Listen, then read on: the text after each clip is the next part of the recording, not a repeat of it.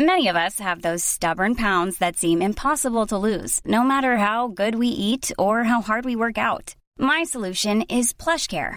PlushCare is a leading telehealth provider with doctors who are there for you day and night to partner with you in your weight loss journey. They can prescribe FDA-approved weight loss medications like Wegovy and Zepbound for those who qualify.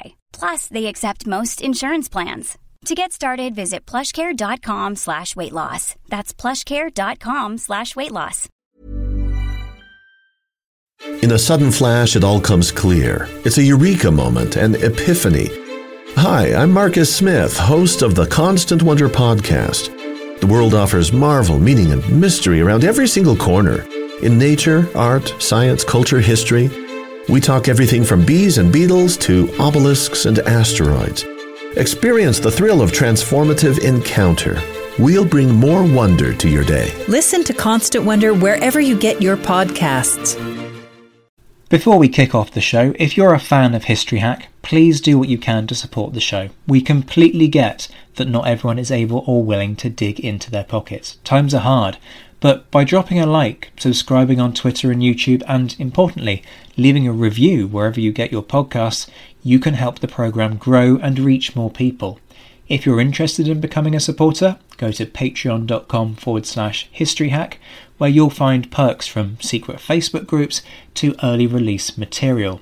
If you just want to leave us a one-off tip, go to ko-fi.com/historyhack. The links are in the description. And whatever form your kind support takes, know that we are massively grateful. Enjoy the show. Hello and welcome to History Hack. Zach and I are very excited today because we have a very topical subject to discuss, one that will bring up some emotions and hopefully some enlightening conversation. So Zach, who do we have with us today?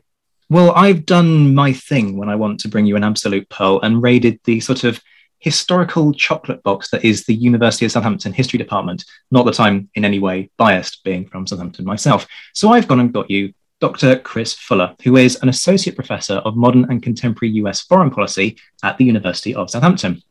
He's the author of a fantastic book called See It, Shoot It, The Secret History of the CIA's Lethal Drone Program, which is every bit as cool of a topic as it sounds from a kind of nerdy aviation perspective, but also, as you say, Matt, is hugely topical given recent developments in the news. Chris, it's brilliant to have you on. How are you doing?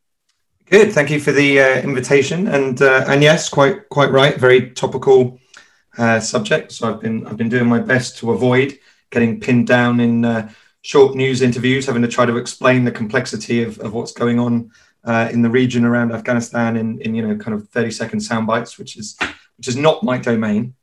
So I'm much more comfortable with this being a podcast in which we get to discuss this properly. So thank you for the invitation. Well, we're definitely going to be giving you more than 30 seconds today. That's for sure. Because, from my sort of bent on the Second World War, where we start seeing the UAV to appear in different forms, to today where we have drones is completely synonymous. We sort of half expect them to be everywhere, and they probably are. But how did we get here, and where did this concept first develop? Yeah, well, so I mean, it's interesting that you've already kind of identified this idea that as a technology, kind of unmanned aircraft date back much later than a lot of people think. They're dabbling with this technology in the Second World War. From the US perspective, it kind of splits into two camps, probably.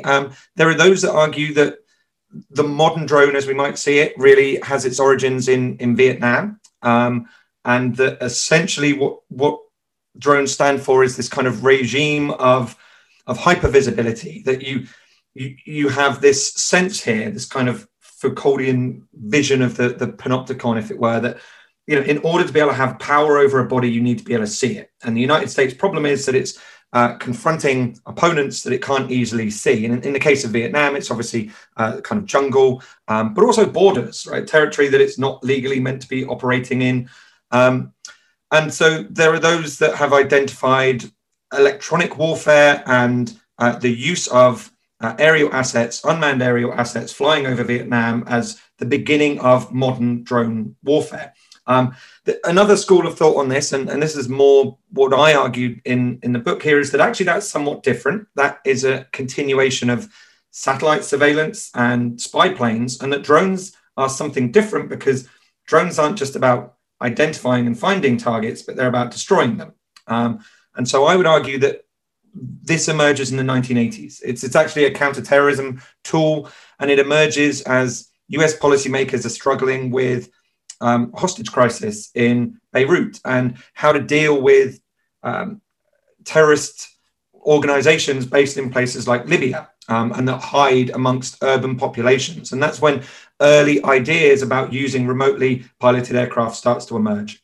And then those two kind of coalesce really around in the 1990s with the Gulf War and the Balkans, when you start to see that combination of overhead surveillance and the difficulties that, again, as the US leans heavily on air power, things like cloud cover, things like your opponents hiding Scud launchers under freeway bridges or under camouflage netting, or sophisticated anti-aircraft weaponry, meaning you have to be very careful about the risk you put pilots in. All of that just kind of pushes towards advancing this remote technology. And it's a natural evolution, really, that it moves from identifying targets to then carrying weapons and firing those weapons at those targets. So it's those two threads, really, persistent surveillance and then precision munitions combining through the 1990s, so that by the time we get to the war on terror, this technology's been being honed for 40 years. And the title of your book is really significant in terms of that transitional process, isn't it? Because there is a moment where senior officials in the US government say we need a see it, shoot it capability, isn't there? Talk us through that decision-making process. Yeah, so it's a direct quote from an individual called Richard Clarke, who was Clinton's counterterrorism advisor. He was the first kind of official counterterrorism individual based in the White House, whose responsibility was to combine and to help unite all of the different branches of the US government with a kind of counterterrorism focus.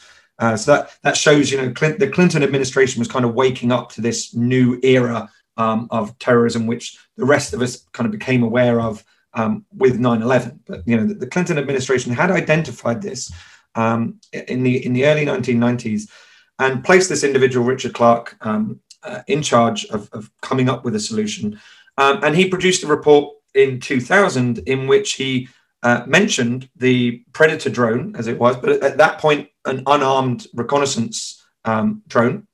And he stated that they needed to move forward with developments of arming this drone to give what he then said in the report, a see it, shoot it option, because they had, on 3 separate occasions, had credible intelligence that they had filmed bin Laden and other senior members of Al-Qaeda with a Predator drone in the Kandahar region of Afghanistan. And what Clarke was arguing is, well, we've located him, we've found him, we now need to be able to put munitions on that spot. And the problem was, up until that point, that meant firing cruise missiles. And the geopolitics of the situation, having to fire missiles over Pakistani airspace at the time when tensions between Pakistan and India over potential nuclear exchange was so high, it was just incredibly dangerous to do that. And it would have required alerting the Pakistani officials, which, as we now know, with quite credible evidence, they were actually quite sympathetic to both the Taliban and to some of the members of the jihadi cause. So there was a good chance that they would have tipped those targets off.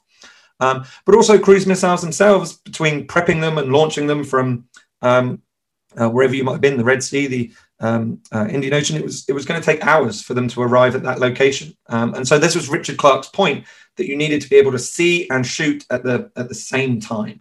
And the Predator, even though it had this, this kind of aggressive name, it was unarmed and it didn't have that capability. And of course, as we know, that capability doesn't actually emerge until after 9/11, but they are developing it. They're working on it. The Air Force, a group called Big Safari, whose job it is to kind of use off-the-shelf technology and try to bodge together technological solutions to these problems. They are developing the armed drone. And actually, it's only 3 days before 9/11 that George Bush has a meeting, which Richard Clarke had requested back in January 2001, to discuss how they're going to use this weapon and to try to work out the authorizations of who's going to pull the trigger, who's going to pay for it, Is it the CIA? Is it the Air Force? And they don't actually resolve that thorny legal issue in that meeting of 9th of September. But that meeting is a product of this call for a kind of see it, shoot it option. And of course, after 9/11, the gloves come off, all legal red tape is shredded, and the weapon is in the air by the first night of Operation Enduring Freedom, the first salvo of the war on terror in Afghanistan on the 7th of October 2001. So let's get into the details here, because when we say drone, we don't literally mean drone as an autonomous thing. We've got a whole sort of ecosystem around it. So let's talk about the pilots, because I think that's going to be important. In my head, I go straight to Eye in the Sky, the Gavin Hood movie from a few years ago with Aaron Paul, who I thought was brilliant in it. That sort of the pilot going to a shipping container in Arizona and flying a drone tens of thousands of miles away. Yeah. So is it right that we're sort of saying that the supposed suicide rates are higher among these pilots compared to normal fighter pilots? And is there any sense in saying that is true, or are we wrong? Yeah, so this is kind of alluding to this idea of kind of PlayStation warfare that emerged. As you know, drone warfare became more broadly known. It was pretty common that critics would refer to this idea that the remoteness is making killing easier and easier. And, you know, one of the reasons that's pretty persistent is that there is a degree of truth to that, in that if we think of the traditional bargain that individuals make entering warfare, is that there's this sense of reciprocity. It's dangerous, right? And that danger is meant to act as something of a control. It acts in that you're not supposed to put your military at incredible risk, but it also helps to curtail democratic governments, in that there should be a cost to using military force. And if you put soldiers' lives at risk and those soldiers die, and we see those coffins coming back, then questions are asked. And drones, by having the pilots, exactly as you mentioned, at somewhere like Creech Air Force Base in Nevada, they are not subject to reciprocity in the way that even an F-16 pilot over a war zone is. That American shift towards air power did skew the idea of reciprocity. American airmen have been at considerably less risk of being casualties than those on the ground, but that doesn't mean that it was risk-free warfare. Soldiers were shot down in the Gulf War. Pilots were shot down in the Gulf War. They were shot down in the Balkans, and they have been shot down in every American air war since, but in much smaller numbers. When drones are shot down, however, there is no risk to those pilots. However, that's a very certain kind of risk. That's a physical risk. So what you're alluding to here with this idea of suicide rates is actually what the evidence has borne out, is that PlayStation warfare is a myth. There might not be the same physical risk to these pilots, but there is definitely a mental health risk. And even though they themselves are remote from the battlefield, their brains are fully aware that they are engaged in warfare, that they are engaged in the act of taking lives, and that they're witnessing others being killed. So they have similar, or in some cases, certain research shows slightly higher rates of PTSD than soldiers from actively within war zones. And one of the reasons for that is just the graphic nature of what they witness. So it's not unusual that a drone pilot might follow a suspected terrorist or an enemy combatant for weeks and gather intelligence on that individual, see their family, see their interactions with friends and their community, and they form quite a kind of close bond to that individual through basically observing their life over these long periods of time. And then they are asked to kill these individuals. Not only that, but when they witness the violence, they do it through high-resolution cameras. And after the violence of the actual missile blast, or whatever munition it is that they've dropped, a paveway bomb or some other form of munition, they, for the after-action report, need to witness the consequences of what they have done in a much more graphic sense than other individuals involved in air combat who might drop a bomb and be well away from the site by the time that munition lands. Counting body parts, observing any levels of collateral damage and civilians that might have been harmed in this blast. That's part of their job. And that has had a significant impact. And not only that, but again, we're into whole new territory of what it is like to basically live in these two worlds. That for the first time ever, you have combatants that get up in the morning, might eat breakfast with their children, commute to work, fight in one war zone one day, commute home, then go back and fight in a very different war zone the next week. They might be in Afghanistan one week, Iraq the next, and then back home for a parent-teacher meeting that evening. And this has had an enormous mental strain upon drone pilots in ways that we're only now just kind of coming to understand and coming to terms with. So on one hand, while their risk of death in warfare is at the lowest ever for these pilots, we are only just starting to understand the mental cost of this. And one other point that I think is always worth mentioning with drones that is often overlooked is that the pilots are only one part of this chain. There's a big infrastructure that underwrites drone warfare. You have the ground control stations, yes, but you also need to be able to land these drones, arm these drones, and need a lot of maintenance. So you have ground control teams, either in the war zones or nearby. And on the ground, you have teams of spotters, you have informants, you have individuals who feed intelligence back into agencies like the CIA. So in the case of the wars and the drone strikes in the FATA region, which is what I really focused on, that kind of Afghan-Pakistan border region, there were hundreds of volunteers and informants that worked for the CIA at great personal risk. You know, many of these individuals would end up being captured by the Taliban, tortured, and publicly executed as a way of trying to stop the drone campaign. So while American pilots themselves might be well away from the combatants, drone warfare itself is a team activity which has people right there on the ground running significant risks to feed intelligence into the kind of machine.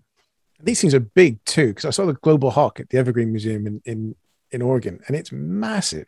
So we're not talking your commercial drone that you'll fly around and take pictures of the neighbors with. These things are big. Yeah, I mean, the most common that most people have probably seen, and that's certainly responsible for the most lethal strikes, would currently be the General Atomics Reaper. And yeah, that's got a wingspan of 21 meters. And you know, again, like we were kind of saying, it's the drone, but that then of course requires a large runway. They're very fragile, so these things can't just land out in a desert somewhere. They have a big footprint. You know, for a drone, you will have the ground control station, and then you need proper runways, and they need proper hangars and places where maintenance can be conducted on them. You know, they frequently have maintenance issues. They're high endurance. They stay in the air for a long time, but they also are very prone to mechanical failures, to freezing up if they fly through cold clouds, and they need all sorts of repair. So there's this kind of interesting moment where for a while, people were kind of hunting for the wingspan and the sight of drones from overhead to try to work out where the drone bases actually were. And once the Sunday Times was able to break a scoop at a time when the Pakistani government was denying any involvement in the US drone campaign over its border, it was claiming that these drones were coming from Afghanistan into Pakistani airspace, launching strikes and then heading back. They were partly doing this because the idea of Americans operating in Pakistani territory wasn't very popular with large swathes of the Pakistani public. But there was also an emergent Pakistani Taliban, and they were quite worried about retaliation if they were seen as being too complicit. And the Sunday Times broke a story in which on aerial photography from Google Earth, that enormous wingspan had been spotted at a Pakistani military airbase, showing that, you know, that there was clear cooperation between these. And that actually led to this really interesting phase of maps being edited and censored. So Google Earth and Microsoft Earth having whole sections of the maps blacked out. And what's really interesting is since the United States has withdrawn from Afghanistan, for the first time in over a decade, certain areas of the maps are back in higher resolution, and we can see them now, the remnants of American bases. So they have a big footprint, and the wingspan is quite noticeable. And so the US has gone to great lengths to try to make sure that these bases and that distinct Reaper and Predator silhouette is not visible from satellite photography. So we can't work out where these bases are placed. It's really interesting that you talk about that newspaper scoop, and there are all kinds of questions tied up with the ethics of decisions like that, and to what extent do scoops like that actually place personnel at greater risk when manning those bases and so on. And those kinds of questions about ethics are actually quite kind of integrally embedded into your work, aren't they, in terms of what material do you use? I know that you initially were going hunting in the CIA archives, and I've heard you tell this story before, so I'm keen for you to share this with our viewers about kind of the person peering over your shoulder as you're trying to kind of sift through this material. Yeah, I mean, it's perhaps not surprising, right? That as an intelligence agency, the CIA has a difficult relationship with information and the release of that information. Although, you know, I think it's worth pointing out that as an intelligence agency of a liberal democracy, you know, the CIA does release more information than a lot of other intelligence agencies around the world, and it does encourage scholars to work with it. So there are ways of gaining access to information, some of which is archival. Also online, you know, the CIA provides enormous kind of dumps of documentary material online, which can be searched through their electronic reading rooms as well. But the thing with this topic is not only is it sensitive in terms of the targeting and the kind of legal architecture and regime behind it, but also for a historical topic, it's very contemporary. And so that automatically leads you into difficulties in terms of access for no other reason purely than no one has to release these documents for decades. You know, if they declare that this document is sensitive, then those documents aren't available. So yes, it led to a pretty interesting kind of research route where archives maybe formed an initial part, but the secret to trying to unpick something like this is actually you need to kind of join the dots from multiple different sources. And what you find is one source will reveal a small amount of information that perhaps another source doesn't have. So one of my first ways into this was actually through the memoirs of an individual named Duane Clarridge, who was a kind of classic CIA operations officer in the 1980s, very much a figure of kind of Reagan's CIA, this idea that Reagan had come along to unleash the CIA, that they'd been kind of shackled by laws, and that those things had caused a weakness, and that they needed to, you know, be less concerned about these things and unleash this agency to do things that it used to be able to do back in the good old days before assassination bans and whatever else. And in his memoirs, Duane Clarridge kind of revealed, he's not able to give the name of the program, but he was the first place that I read an individual talking about having come up with a system, is the phrase he used, to kind of try to deliver C4 or explosives into Muammar Gaddafi's tent to try to kill him. And this was a kind of remote method he referred to. And later in his memoirs, he talks about trying to find the hostages in Beirut, and talks about using a off-the-shelf model aircraft with a heat sensor and a camera attached to it. But he doesn't talk about the name of this program or any of that, because, of course, when anyone writes memoirs from the CIA, they have to submit that to the CIA information controllers, and they redact and edit and remove things from that. But once you know something like that, well, then you can start looking at directories of aircraft. You can start looking at budgets and what money is spent on various things. And there was, in early drone development circles, there was a program called the Eagle program, the dates of which aligned with the dates that Duane Clarridge was talking about coming up with these ideas. So once you find a little thread like that, you can start pulling on it. So in that instance, I wrote to the CIA and asked them about information, to release information on the Eagle program. And that's where you get actually what's quite a good reply. So I was told that they could neither confirm nor deny the existence of the Eagle program. And then they will give you the specific legal reasons that they're not going to provide you with that information. And they usually usefully attach a copy of the document as well.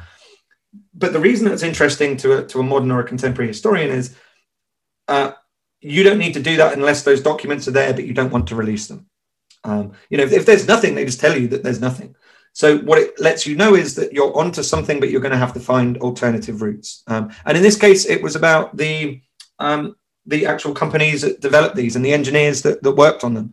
I was able to kind of work backwards from early drone development and to find out, well, who built the Eagle program and who were they employed by, who bought the rights to this. And surprisingly, General Atomics, who are currently the developers of most of these, the Reaper drone, as I've already mentioned, for example, they are the company that made the Predator drone. So a big key component of the current US military industrial complex. They were surprisingly open in terms of providing information and dates and names of individuals that I could kind of follow up with. So you just have to remain open-minded and flexible. You have to think you can't find things in traditional archives. The Clinton archive had lots and lots of redacted documents, lots of removed documents. Obviously, the CIA redacts and removes material as well. There's a hidden hand of the archivist. There's things that you just don't even know if they were ever removed in the first place. But if you're willing to look at alternative routes, and often, when it comes to armament industries, it's looking at patents, it's looking at employment records, it's finding specific engineers who are willing to talk about their work, possibly off the record and anonymously, but those are ways in, and it's a way around the traditional archival approach. And what it means is historians can write about things that are much closer to our dates and to our kind of contemporary events than I think a lot of scholars necessarily think. There's a sense that you need to wait 30, 40, 50 years. This will eventually come out. And that's not really the case if you're willing to be a bit flexible. The last source of information I'd mention along these lines, and this brings it right back to your point about kind of some of the ethical questions, is also leaked material. Leaks have been a part of US foreign policy for as long as there have been secrets. But we live in an age where leaks are no longer, something the size of the Pentagon Papers, but where actually leaks can now be millions of documents from the US State Department or the entire Afghan or Iraq war logs. And they were incredibly useful. They did raise all sorts of questions about the willingness to use this material. Technically, it's illegally released. If you speak to members of the US government, they are not supposed to read these. They're not supposed to have them on their computer. They deny knowledge of them. So, I've spoken to members of the CIA at a conference and had awkward conversations where we've had access to documents right there, and they have to deny that document is even in public circulation because technically it was illegally released. But once it is in the public domain, our job as historians is to use all available information. And what I always figured is if something I found in research revealed the location of something or the name of an individual that worked on something, then if I could find it, others can find it. And it was worth making people aware that information is now available. So, I've given papers before where I've shown what we can find about drone networks on maps and what we can't. And rather than thinking that I'm revealing potential attack sites or identifying companies involved in drone development, this is just highlighting, look, this information is out there and you might want to think carefully about whether this location needs more security or whether it needs to be moved elsewhere. So I don't think the burden is on us as historians to have to censor information. Once that information circulates in the public, as historians, we have a responsibility to use all available material and the best sources we can find. And leaks are really useful for that. That's really fascinating. I think we're going to come back to the usage and location and things like that in a minute, but no weapon system comes out of the box fully formed, despite. In a sudden flash, it all comes clear. It's a eureka moment, an epiphany. Hi, I'm Marcus Smith, host of the Constant Wonder podcast. The world offers marvel, meaning, and mystery around every single corner. In nature, art, science, culture, history, we talk everything from bees and beetles to obelisks and asteroids. Experience the thrill of transformative encounter.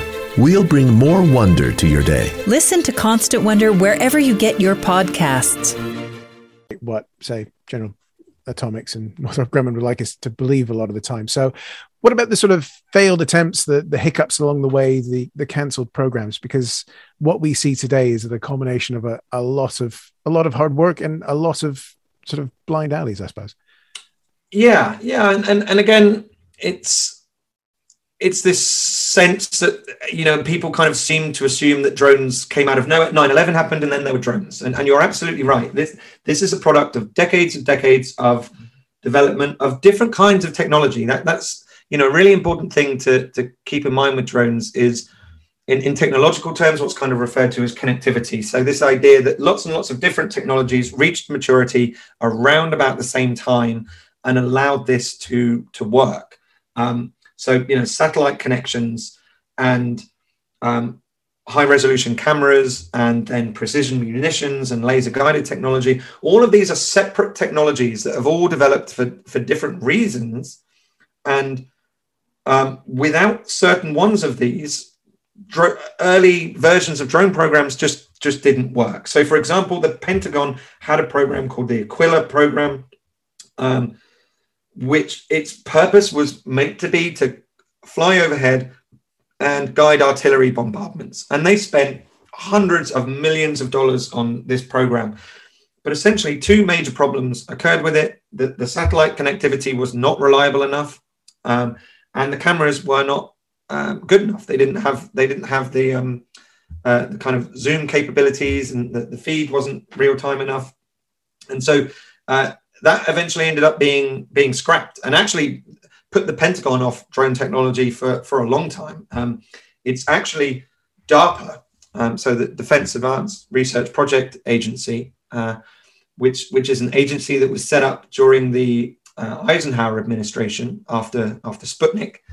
And it was originally known as ARPA. The defense was added a bit later. But this agency was set up after Sputnik with the primary purpose to stop strategic surprise, to make sure that the United States stays on the cutting edge of technology, and that it's able to manipulate that technology for its own benefit and national security purposes. So, you know, people have written and highlighted before, DARPA has been involved in the development of what's initially the ARPANET that matures into the internet.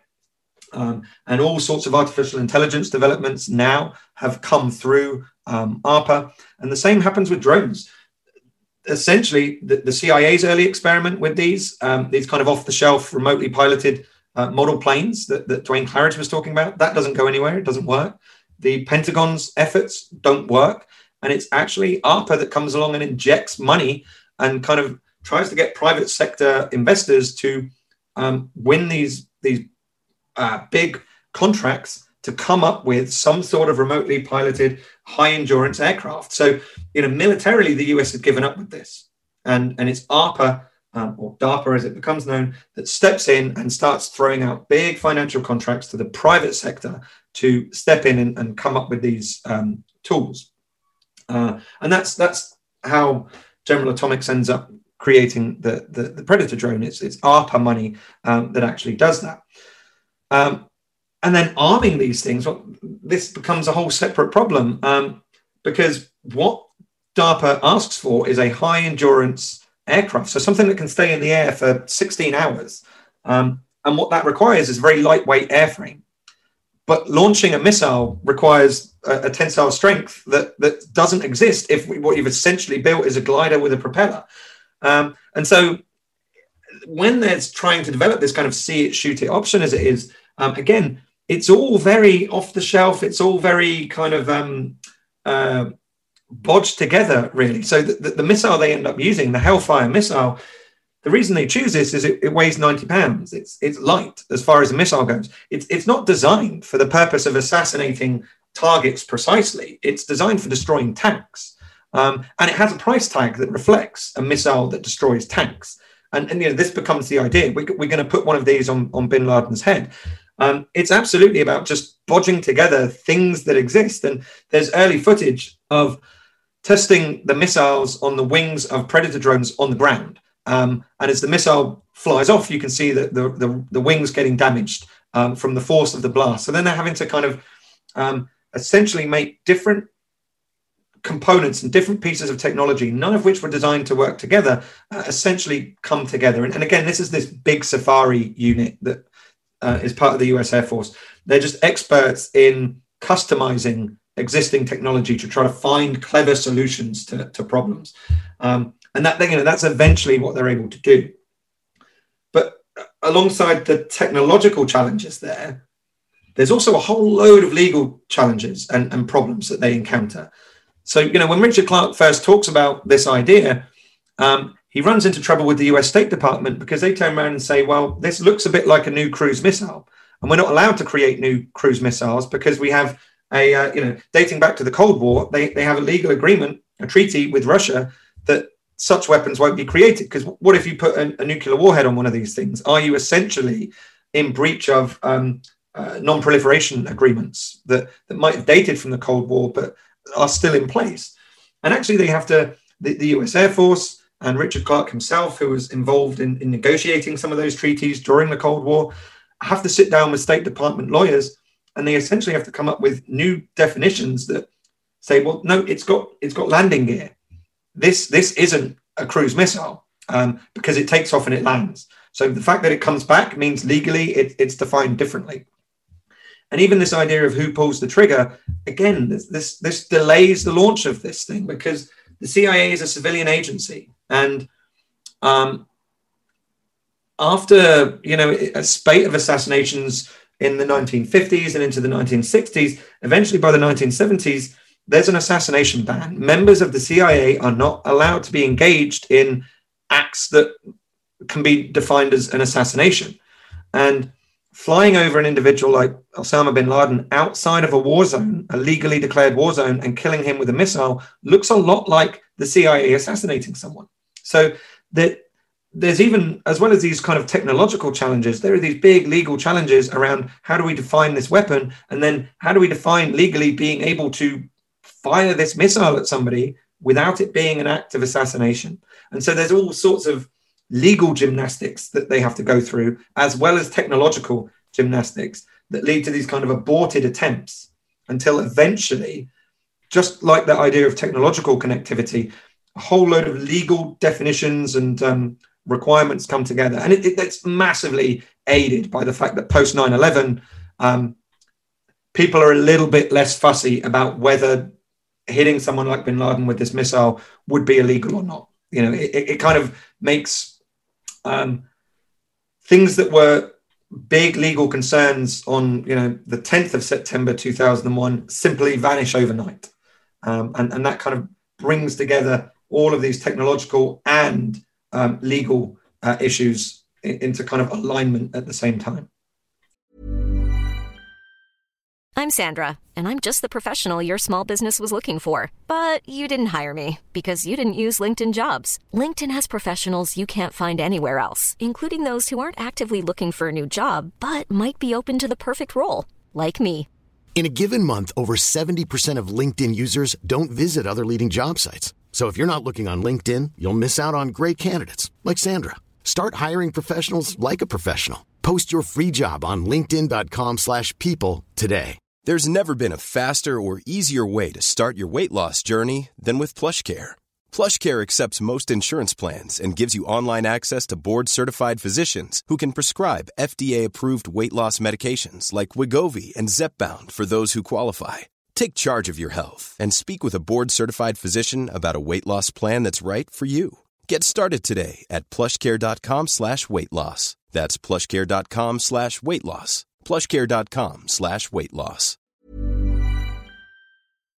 And that brings us on really nicely to another area of potential misconception that I'm keen for us to look at, which is about kind of usage over time, how things have changed, because people have ideas about different administrations and who was and who wasn't using drones. So talk us through that. Okay, so because of these kind of technical difficulties and legal difficulties, ultimately there is no lethal drone strike under the Clinton administration. And the plan, this kind of see it, shoot it plan, rolls from Clinton. So it's published under his administration, but then it rolls into the Bush administration. Now, actually, again, there's a little bit of a misunderstanding about the timescale on this. So drones are used in Afghanistan on the first night of Enduring Freedom. So they're used in October. In fact, one of the first targets that they almost kill with the first lethal drone strike is Mullah Omar, the leader of the Taliban. He is able to escape because they're trying to show the precision of this technology, and they don't want to hit the building that he's in because they don't know who else is in that building. So they wait for him to be out in a convoy. But they end up hitting the wrong vehicle, and then everything goes pretty complicated that night because the drone it's so new in the chain of command that Air Force commanders aren't even really sure who's authorizing this thing and who's in charge of it. So it's used then, but that's within a war zone. They don't start being used in the way that is most controversial and we're most familiar with, that kind of over-the-border strike outside of a war zone, until 5 years into the Bush administration. And the reason for that is because they're building up, the CIA is busy building up the informant network on the floor, on the ground, that I've kind of mentioned, what's called counterterrorism pursuit teams. And even at the 9/11 Commission, George Tenet is asked how long before we're in a position to strike back against Al-Qaeda. And he says at that time, it's going to take 5 years. And what you see timescale-wise is in the last 2 years or last 18 months of the Bush administration, those drone strikes outside of war zones start to rack up. So what happens is, although they have the technology, they don't have the intelligence. This is part of what enhanced interrogation, so torture, as we would more accurately refer to it as. This is part of what capturing individuals and sending them to Guantanamo is meant to be all about, trying to get intelligence, trying to feed this kind of machine with the information that can then direct strikes. Gradually, as the NSA gets much better at hoovering up data and they start to adapt drones, so drones themselves can intercept communications and can pick up radio chatter and can intercept satellite communications. That also starts to feed in, combined with this kind of intelligence assets on the ground. And then you start to see these strikes really take place. So although George W. Bush has this technology and it's used in war zones right the way from October 2001, we don't see it used in the traditional targeted killing, assassination style until 2007. In the transition from Bush to Obama, the journalist Bob Woodward reports that George Bush informs Barack Obama that these counterterrorism pursuit teams on the ground are the most vital thing, and that without them, drones are just flying HD cameras. He kind of tells him, this is one of your biggest assets that you're going to have to use. Now, in his first year, Barack Obama launches more drone strikes than George W. Bush had done in his full 8 years. And that creates this impression amongst most people that Obama was just kind of drone happy. But actually, it's to do with that intelligence network. He inherits a fully mature killing network. And so he's using it from the first day in office. There's a drone strike on the day of his inauguration, whereas George W. Bush has to wait for that to be developed. What he does do over his presidency is he does introduce more and more guidelines that are designed to limit the amount of collateral damage, to make it harder and harder to authorize drone strikes. And that does bear out statistically. By the latter years of his presidency, there are fewer reported civilian casualties in drone strikes. That doesn't mean that they're eliminated, but there are fewer. And so that's a combination. That's a combination of the intelligence getting better. It's a combination of every time they fail and they kill civilians, they review what went wrong and new procedures and methods are put in place, and of these new guidelines. Because under Obama, drone warfare outside of war zones is a White House job. He authorizes those strikes personally. It's very, very micromanaged and centralized. The big change is when Trump becomes president, it shifts to the Pentagon. And there are critics that turn around and say, well, this is because Trump just didn't want to be involved in the reviewing. But actually, there were lots and lots of people within the military establishment saying it's too politicized. We need quicker authorizations. We need the right to be able to call a drone strike when we need it. And actually, under Trump, it's much more traditional. It's a war decision, and it's made by the Pentagon with information from the CIA. So, Trump doesn't make drone strikes. There are higher civilian casualties in drone strikes under the Trump administration, and he rolls back a lot of the controls that were introduced by Obama. But what he's doing is he's following a much more traditional military method of authorizing airstrikes. So, Obama was the anomaly there. Obama made it a political procedure, and Trump just put it back to being a military procedure. One of the other reasons you get a lot more civilian casualties under Trump is just the stage of the war on terror that he inherits. So by the time Trump comes in, you're starting to see Operation Inherent Resolve, which was the mission against ISIS in Syria and Iraq. That is coming to the point where the US is supporting Iraqi forces that are now liberating cities like Mosul. And that involved a lot of close air support. And essentially what the US said is, the Iraqis are putting the soldiers on the ground at great risk, and we will provide the air support that they request. And that air support is in built up urban areas, and it's much higher risk of civilian casualties. So if you just look at it statistically, it looks like under Trump, that they just didn't take as much care, and the Pentagon killed a lot more civilians. And there's a small amount of truth to that in that, they're authorizing strikes under laws of war instead of political instruction. But it's also the stage that the conflicts were at. And had Obama been president when Mosul was being liberated, you would have also seen civilian casualties because of the nature of the kind of warfare they were involved in. Where we're at now with Biden, there was a moratorium on strikes for a while, and they were being reviewed. It was much more likely that it would centralize back to the White House.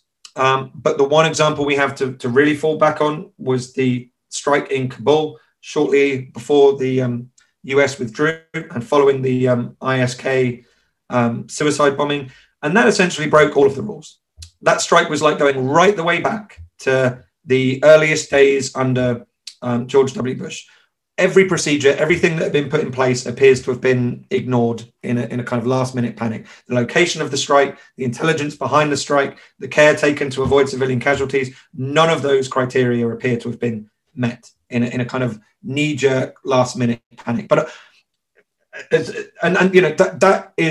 a tragic strike. It's an awful drone strike, but it is not reflective of where the Biden administration is likely to go with drone warfare. It's very much reflective of that moment in time and the kind of chaotic withdrawal from Afghanistan. It doesn't reflect drone use by this administration in any other place in the world. I think that leads us perfectly to the ethics question, because the debate around the use of drones and the perception of them, I think it's been sort of re-energized in this past sort of week with the Kabul strike. So what is the discussion around the ethics of it like? Because we still have this idea kind of from Gulf War I that we can fly a missile through a window, which still isn't true. So what are the ethics around the use of it, especially going into the Biden administration, and this question of collateral damage, I guess, especially in the wake of the events of last week?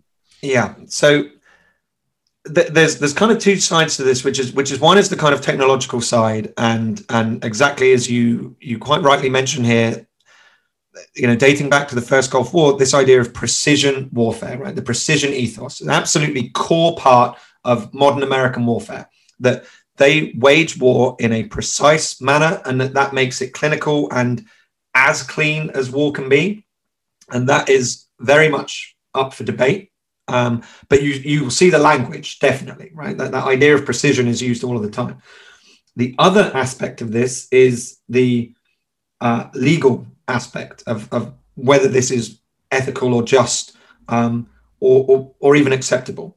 So if I start with that kind of legal side, because that's probably the slipperiest one. And it's tied in with just the very nature of the war on terror. So what happens when you're talking about the legal side of this is you absolutely need to differentiate between strikes that take place in somewhere like Afghanistan when you are at war in that country. And that was, Article 5 of the NATO Charter. The US Congress authorized that war. The United Nations authorized that war. That's a war zone. And so strikes that take place there are taking place or were taking place until the end of August under the laws of war. Now, under the laws of war, you are meant to do all you can to minimize or prevent civilian casualties. But in a war, civilians can die. It's not illegal to kill civilians in a war as long as you can demonstrate that you have done absolutely everything you can to minimize the chances of it happening. Now, taking a strike in Kabul clearly is in breach of that. Right? That you have not done all you can to minimize civilian casualties because that isn't built up urban area. But strikes that took place throughout the Afghan war against suspected or known Taliban in compounds all across Afghanistan, those were legal strikes under the laws of war. Where it becomes much messier is when you then have drone strikes taking place in, say, Yemen, like the strike that killed Ammar al-Awlaki, where the United States is not at war in Yemen, and there is no kind of broad legal reasoning for why you can go and do that. Now, the US has constructed its own legal architecture to do that.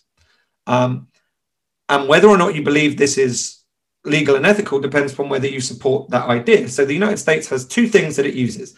The first one is a ruling called unable or unwilling, which loosely draws back on a UN Security Council resolution from the early 90s, which essentially says if a state is unable or unwilling to stop terrorists within its borders from plotting, then another nation can go over those borders and do something about it.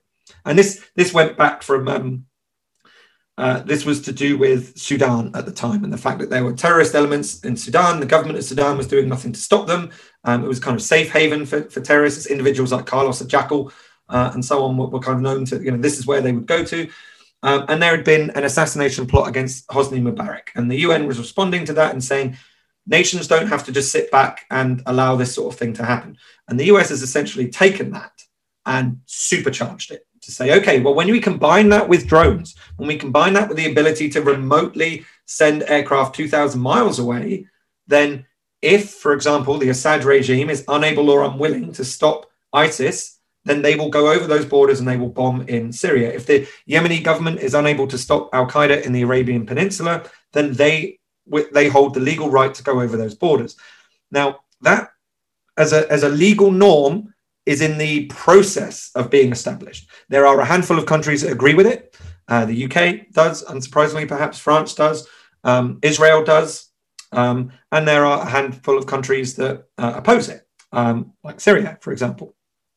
And then there are other countries that see that this could be quite interesting. So Russia, we could see the erosion of legal norms about borders perhaps being applied in terms of Russia's annexation of the Crimea.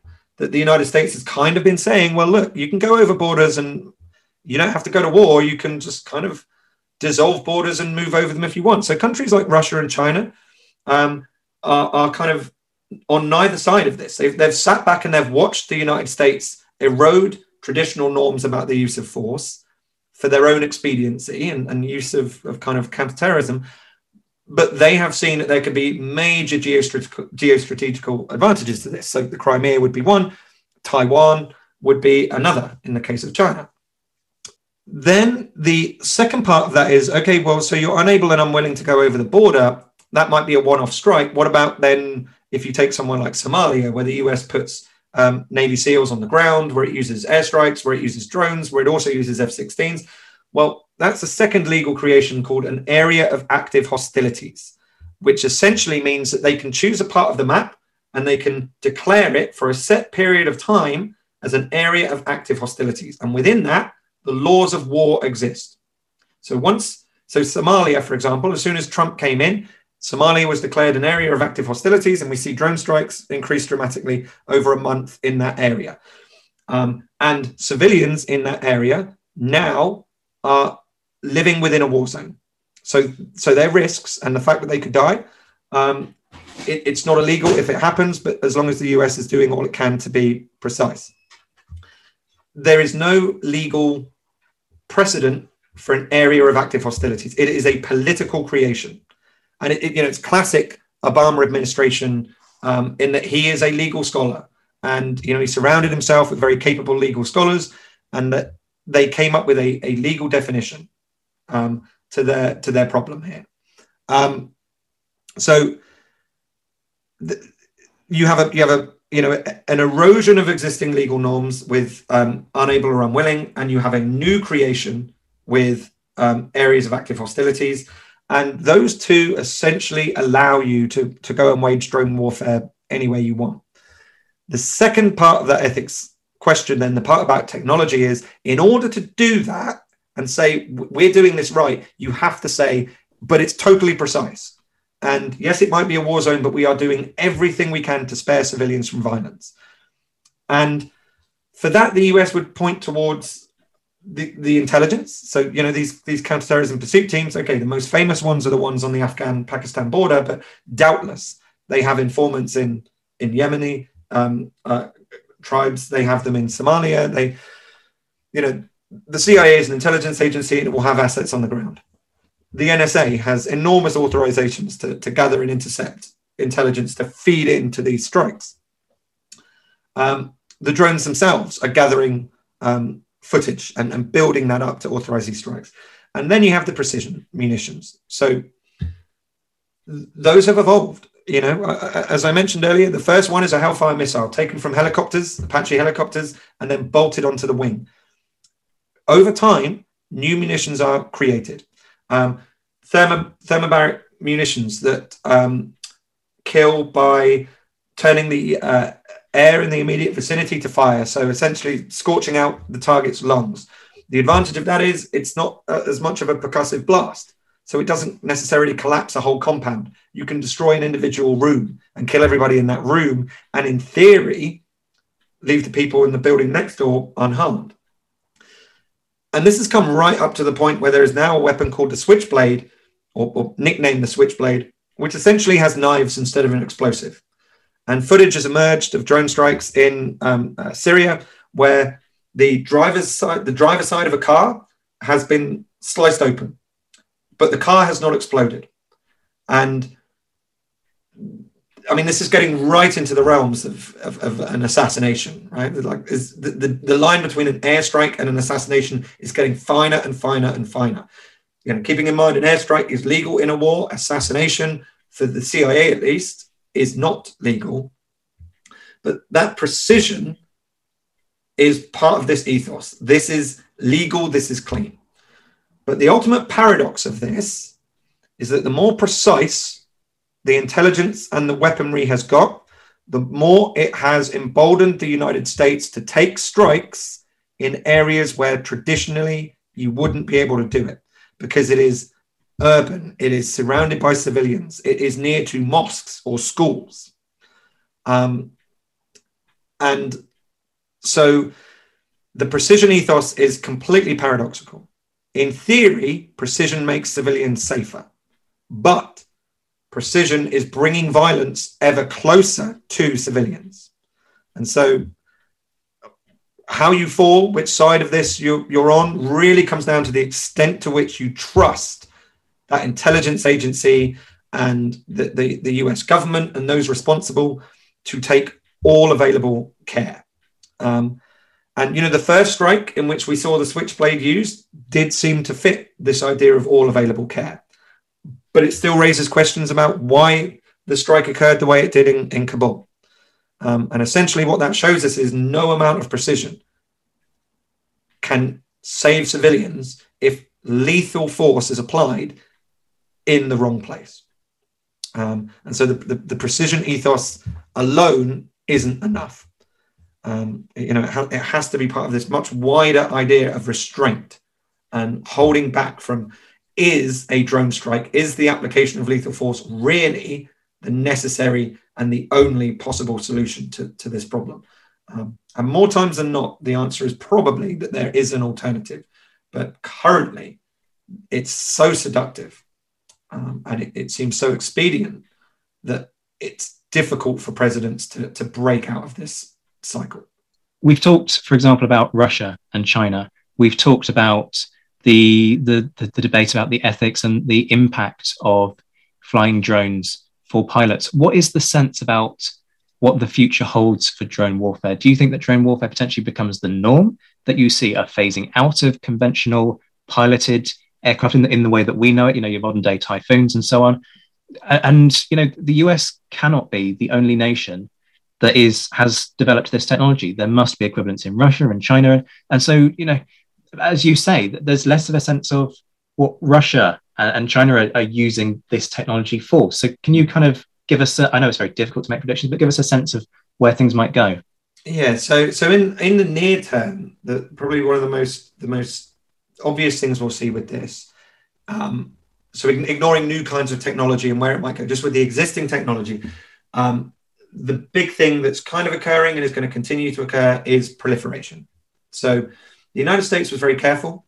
Drone warfare isn't as easy as it looks for reasons I kind of mentioned earlier about the infrastructure, right? You need good satellite connectivity, you need ground control stations, you need intel on the ground as well. It's not easy to just have drones and fly them around and blow things up. There's a network that goes to it. But that has been spreading. So the US was very careful about who it shared drone technology with. Even in the case of an ally like Turkey, it only sold certain versions of drones.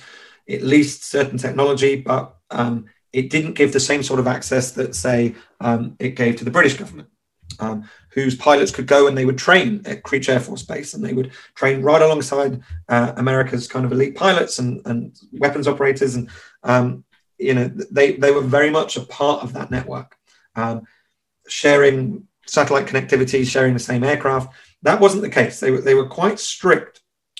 However, drones crash quite a lot, especially in the earlier days. It's one of the nice things that came through from those Afghan and Iraq war logs, that fairly regularly they would have to send out these recovery elements to go try to find a drone that had lost connectivity and flown into a mountain somewhere in the Hindu Kush. Sometimes they got it. Sometimes these things had already been intercepted and sold. And they're sold to Russians, they're sold to Turks, they're sold to the Chinese, and then they're reverse engineered. The Iranians got pretty good at this as well. They hacked an American surveillance drone and then displayed it fully intact. And similarly, reverse engineered this technology. Now, China is not as strict with providing this technology. So, if you look up China's drone technology, it looks identical to the American Reaper, because it is. But they sell it to many more countries than the United States is willing to do. And the United States has taught the world how to conduct drone warfare, and other nations have paid attention to this. So Turkey, for example, conducts lethal drone strikes on its borders. China has this sort of technology. Russia does, Iran does. Israel was already well advanced with this technology anyway. They've had their own drone industry. The thing is, they have a certain use. So, China couldn't fly drones over Taiwan, for example. They would be easily shot down. You couldn't see Russian drones attacking US targets because they're pretty slow. They're pretty cumbersome. There's a lag between the pilot and the only small, 2 or 3 seconds. But, if you were entering into a dogfight with a manned aircraft, they're useless in that sense. So they're for a certain kind of thing, right? They're for asymmetric warfare, where you want an advantage over the opponent on the ground, and it's for kind of a targeted killing style. So that has proliferated, and it will continue to proliferate. And, I suspect somewhere like China, over time, if you see more rebellions from Uyghur people, for example, doubtless there would be drone strikes conducted that we may well not know anything about, or information might come out about them or so on. But, that's their kind of use and their role. The next big thing next to this proliferation, which now the only way to stop that would be eventually, what we need is international laws on this. We need controls, export controls. We need treaties like we saw with other kinds of weapons. The next big thing is the role between artificial intelligence and drones. So, would we ever see piloted aircraft replaced? Well, you would need much, much better AI than we have now. I mean, it just so happens that this is what the Pentagon and China are pouring enormous sums of money into. They kind of feel that this is probably the next stage, the next revolution in military affairs. But it's nowhere near that yet. And that brings up these enormous ethical issues about if you were going to have AI piloting an aircraft, the only advantage of having AI over a human is that it's faster. And in order for that speed to mean anything, it has to be authorized to kill. And so far, that is, a Rubicon. That is a line that we haven't crossed. The Pentagon has made clear in its AI developments that humans will remain in the loop. It will not authorize AI to kill. We can be less sure about what the Chinese government feels on this because they're not as transparent in what they publish about their use of it. But, in order for a plane to be able to be remotely piloted and not to have it, not remotely piloted, to be automated, a true drone, you need to have AI that's authorized to make those sorts of decisions. Much more likely in the nearer term is AI used to fly drone swarms. So loads and loads and loads of tiny drones. Pentagon's already released these. You can see footage of F-16s dropping hundreds of drones from bomb pods, and then those drones swarming around set targets in certain patterns controlled by AI. Or even, if you watch Lady Gaga's Super Bowl performance, you'll see drones in the sky writing letters, right? The same thing, micro drones controlled by AI. There's all sorts of possibility for those in terms of lethal uses.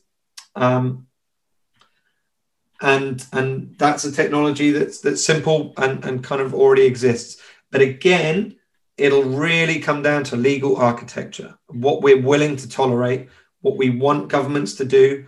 And it's very much going to be up to the big institutions. It's going to be up to the UN. It's going to be up to the major powers to decide whether these things offer military advantage, in which case they'll pursue them, or whether ultimately it seems to be some sort of mutually assured destruction type scenario, in which case we would see treaties and controls, export controls and rules over their use.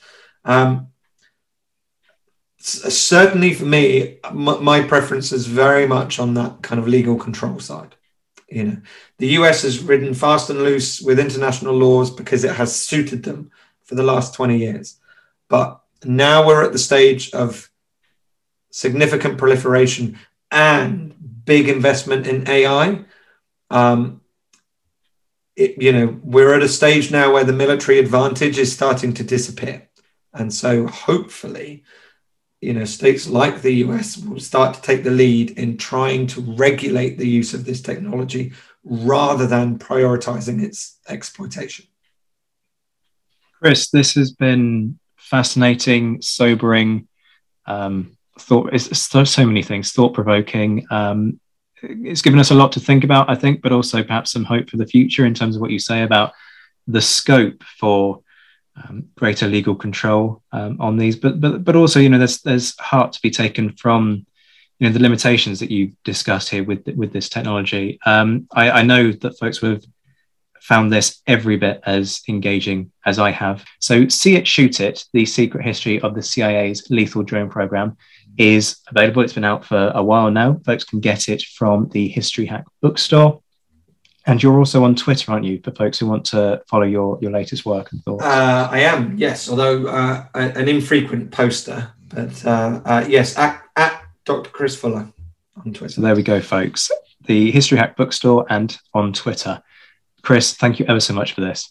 Thank you very much. Thanks for the opportunity. Hello, folks. Zach again here. As you know, we love bringing you these podcasts. But each episode has a huge investment of time behind it. For every hour of showtime, there's often a good 4, 5 or 6 hours of work that's going in behind the scenes. We want to bring you more content, video content even, But as reality has hit and the need to earn a living has returned, we just haven't been able to do that. That's where you come in. Your support doesn't need to be financial. You can follow us on Twitter at hack_history. Find us on Facebook and Instagram. Subscribe on YouTube. Even simple likes, shares and retweets make a huge difference in widening our reach beyond the small army of you who tune in. And if you love the show, leave a review. If all our listeners were able to find the 2 minutes to do that, it would massively increase our reach. Of course, we totally get that times are hard and money is tight.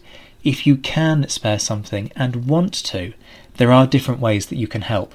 If you want to become a regular supporter, check out patreon.com/historyhack. There are all kinds of perks across different levels of support, with prices starting at £3 a month. If you just want to send us a one-off tip, then visit ko-fi.com/historyhack. The links are in the description to this episode. But importantly, also have a think about supporting our listeners. The hour they spend with us is a minuscule fraction of the time that they spend researching and writing their books. With that in mind, we set up the History Hack bookstore, where you can support both them and us instead of funding Jeff Bezos' next trip into space, which is what pretty much happens when you buy via Amazon. Again, the link is in the description, and we have a huge back catalogue of titles written by our guests. When you buy via uk.bookshop.org/shop/historyhack, we get a percentage, and so do independent booksellers.